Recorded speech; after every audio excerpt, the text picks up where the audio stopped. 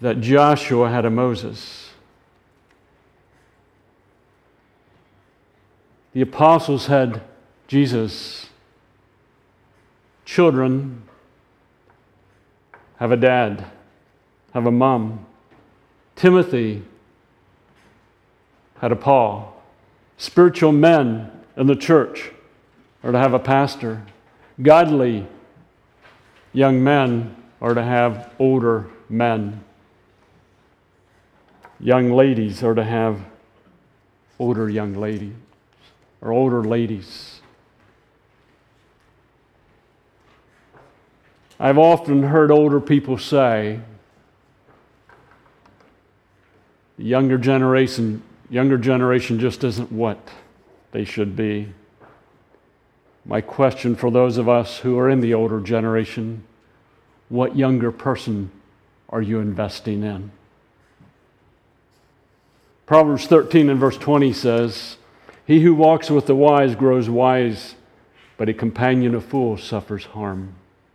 Proverbs 27 and verse 17 says, "As iron sharpens iron, so one man sharpens another." You or I cannot change everyone, but we can influence someone. You can be a believer of influence. It's like the story of the businessman Jack Eckerd. It tells of a man who was walking along the beach, and as he walked along the beach in the morning, he saw starfish on the beach drying out. And knowing that in time, thousands of the starfish that were washed up in the tide would die. So he would reach down and he'd pick up a starfish and throw it back into the ocean. And he'd take a few more steps and he would pick another one up and throw it into the ocean. As he was doing this, a man came along and he said, "What are you doing?" He said, "I'm trying to save the starfish." The man said to Jack Eckerd, as he laughed, "Why bother? It won't make any difference." The man took another step or two, reached down and picked up another starfish and threw it into the ocean. He said, "It will make a difference to that one." As a church, we chose to invest some time and money in Zach. As a pastor, I chose to invest hours of time into Zach. Zach desired the experience of an internship here at Roaring Brook. What does the Bible say about our investment as a church, my investment as a pastor, and Zach's desire to have someone invest in his life? Let's take our Bibles and go to Exodus chapter 24. Exodus chapter 24. We find here the account of Moses and Joshua. A number of weeks ago, Zach had spoken Exodus 32. Here in chapter 24, soon after the Ten Commandments were given, God calls Moses up to the mountain. Notice what is said in the context, and I realize we're leaping into the context. We're looking at a variety of passages, not really explaining the context this morning, but I think I know the context. But in verse 13, "Then Moses set out with Joshua, his aide, and Moses went up on the mountain of God. He said to the elders, 'Wait here for us until we come back to you. Aaron and Hur are with you. Anyone involved in a dispute can come to them.'" And then we know that Moses and Joshua went up on the mountain and spent days in the mountain. And in Exodus 32, we know that they came back down.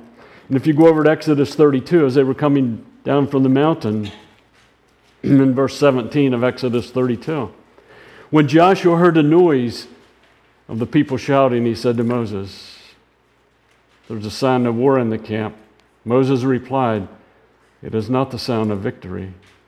It is not the sound of defeat. It is the sound of singing that I hear." We won't turn to Numbers 11 or Numbers 27 or Deuteronomy 31, But you'll find that Moses invested 40 years of his life into Joshua. They came out of Egypt.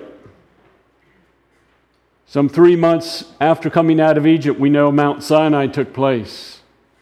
And it was 40 years later, or about 40 years later, when they crossed the Jordan River and went into the Promised Land, and Joshua took over the reins of leadership. In Mark chapter 3, we find that Jesus, we won't read the passage, Mark 3, 13 through 15, that Jesus called 12 men to be with him. And they spent some 3 years together. They ate together, they traveled together, they taught together, they healed together. They heard arguments together. They had feasts together, they slept together. Their life was poured, Jesus' life was poured into these 12 men. Let's take our Bibles and go to Ephesians chapter 6. Ephesians chapter 6.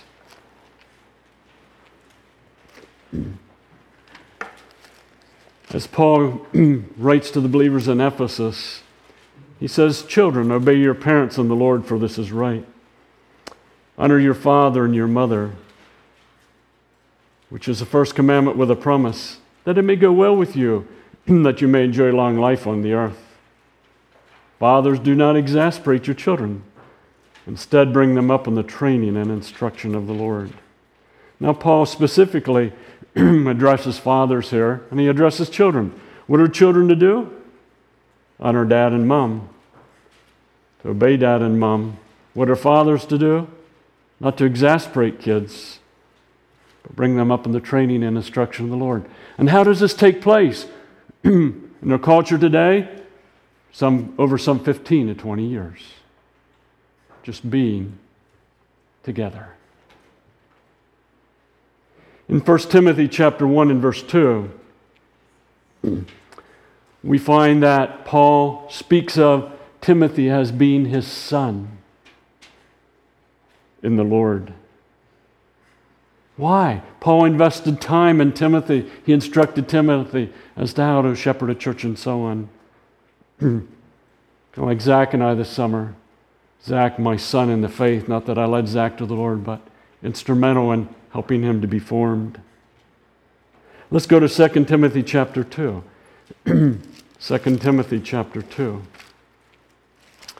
We find that Paul says to Timothy, "You then, my son, be strong in the Lord, in the grace that is in Christ Jesus. And the things you have heard me, and the things you heard me say in the presence of many witnesses, entrust to reliable men who will also be qualified to teach others. Endure hardship with us like a good soldier of Christ Jesus." Notice he says, entrust to reliable men. Timothy, take men from the church, teach them so they in turn can teach. In Titus, the next book in the Bible, what does Titus say? In chapter 2.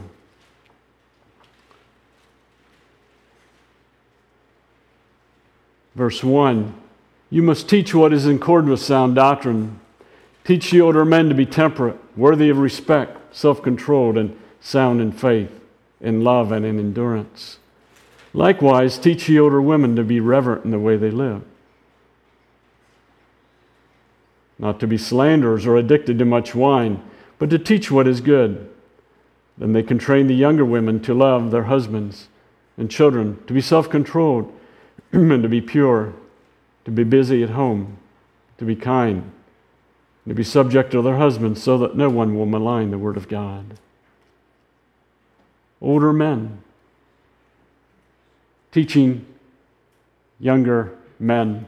Older women teaching younger women. As you study Scripture, you'll find that God's pattern from the beginning of time with Adam and Eve to teach their children, to Moses, to Aaron, to the church age. Moses and Joshua to the church age. was for older to impact the younger, for parents to teach their children. That has not changed. As we influence others, our being in terms of character, our walk with God, Christ and the Holy Spirit, and relationships, so that we have something to offer. Moses could say to Joshua, "Follow God as I follow him." Christ could say, "Here's how to walk with your Father." Paul saying to Timothy, "Here's how you walk with God." A dad saying to son, to daughter, "Here's how you walk with God. Look at my character. Look at my being." When Zach approached me, I think it was last fall, about a potential internship, I asked myself and then I asked Ruth Ann, what do I have to offer Zach?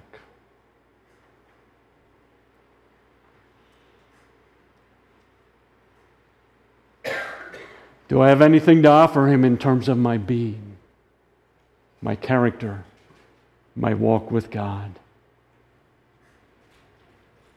Looking back on the internship, I need to ask, did my being impact Zach for God's glory?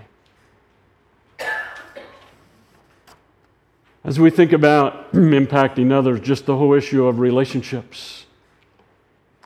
We're not talking about a program. Moses didn't have a program to teach Joshua. Christ didn't have a program to teach the 12. Paul didn't have a program to teach Timothy. Dads don't need a program to teach their children. It's a relationship.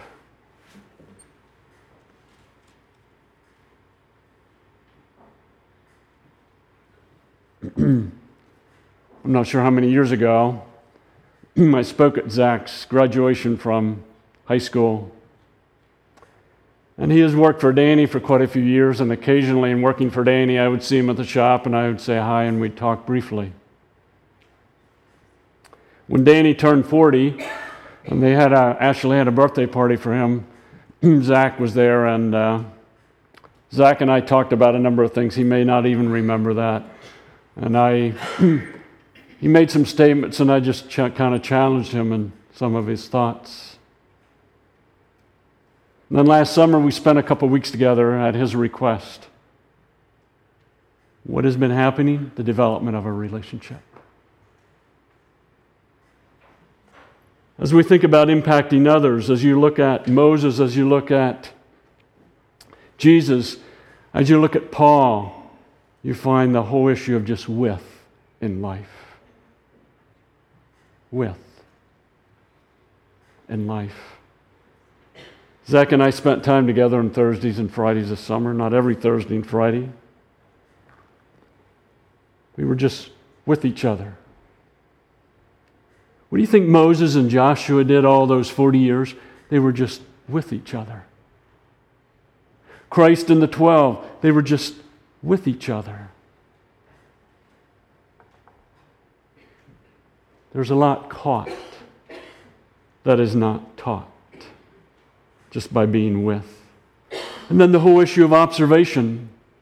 I remember one day in particular, Zach and I were involved in responding to a situation, very, very difficult situation, very tense. And when we left, as we get in the car, I often would say, Zach, what do you think about, the visit or whatever? And I said, Zach, what do you think about that situation?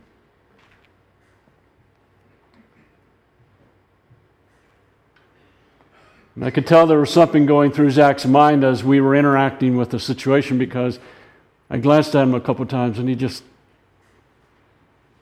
wasn't sure how to read him. And I said to him as we were getting ready to part from that situation, anything you want to say, Zach? And he just shook his head no. So as we're in the car, he just said, Pastor, I don't know how you do that. How do you go in a tense situation like that and respond. He was observing. And I said, Zach, it's a matter of Christ being my life, sensitivity to the Spirit, moment by moment. But see, there's so much observed when we spend time with others. Also, the issue of believing in, investing a life in. Moses invested his life in Joshua. Christ invested his life in the 12. Paul invested his life in Timothy. Godly pastors investing their life in men because they believe in them. Zach will do well in the years to come. I believe in him. He'll have ups and downs, he'll have struggles, but I think he'll do well. The whole issue of mentoring, impacting younger, is teaching, formal and informal. I'd probably say more is informal than formal. Zach and I have had all kinds of discussions over the summer. We discussed books and topics while eating, traveling, after a funeral. We discussed the needs and the joys of our area. But teaching, formally and informally.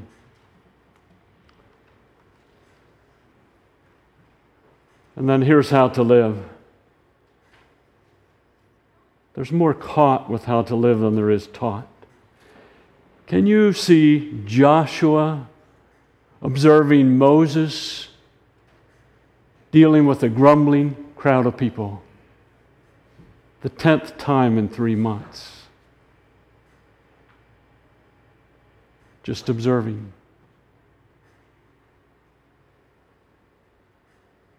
Saying, here's how to live. Zach and I talked about being a husband. You say he's not married. Well, in case he is someday. Being a father, counseling, preaching, visiting, and so on. And then also the issue of encouraging, comfort or confronting, rebuking, correcting, and training. Alfred Whitehead once said, and I quote, "Apart from blunt truth, our life sinking didascally amid the perfumes of hints and suggestions." End of quote. Solomon said, "Instruct a wise man, and he will be wiser still. Teach a righteous man, and he will add to his learning." Solomon also said, "The wise in heart accepts commands, but a chattering fool comes to ruin." We need encouraging, confronting, rebuking, correcting, and training. I ask myself, where would I be today if someone that had not spoken truth into my life and I had not listened?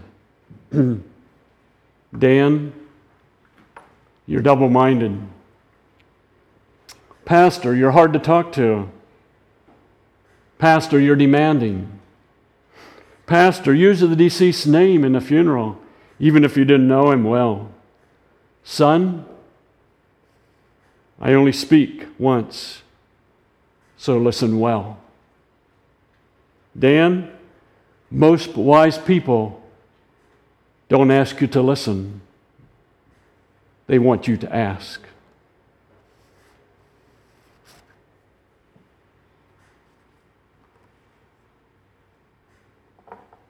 Who will attend your funeral without looking at their watch because you invested your life in them?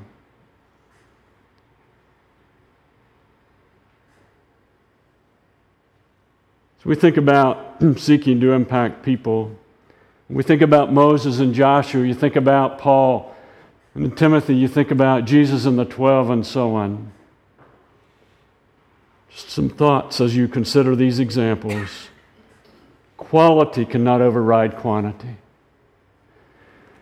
Over and over, parents say, do I spend quality time with my kids or quantity time with my kids? Yes. Why? Because you can have quality without quantity.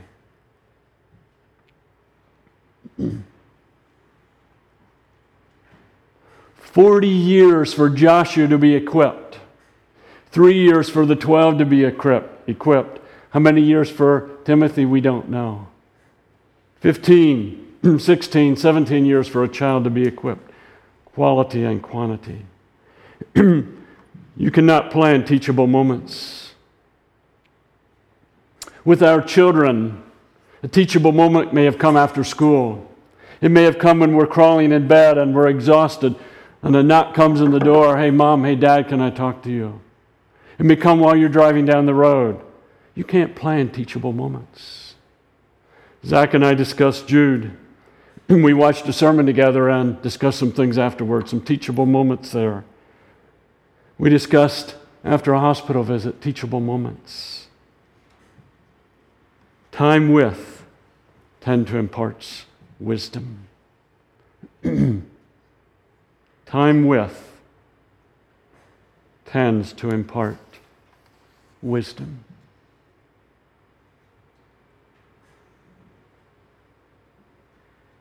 Zach and I talked about pastoring, being a husband, how to treat your wife, fathering, dating, counseling, preaching, study of Scripture. Just by being with each other. Growing up in a farm, I learned a lot just by being with Dad. Wisdom cannot be taught in a classroom. It demands being with wise people. You don't teach wisdom in a classroom. You don't teach skill in a classroom. You got to be with wise people.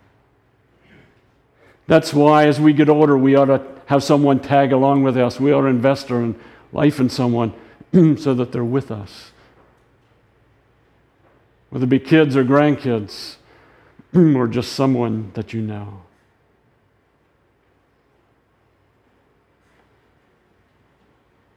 Your heart may be broken when you invest your life in others.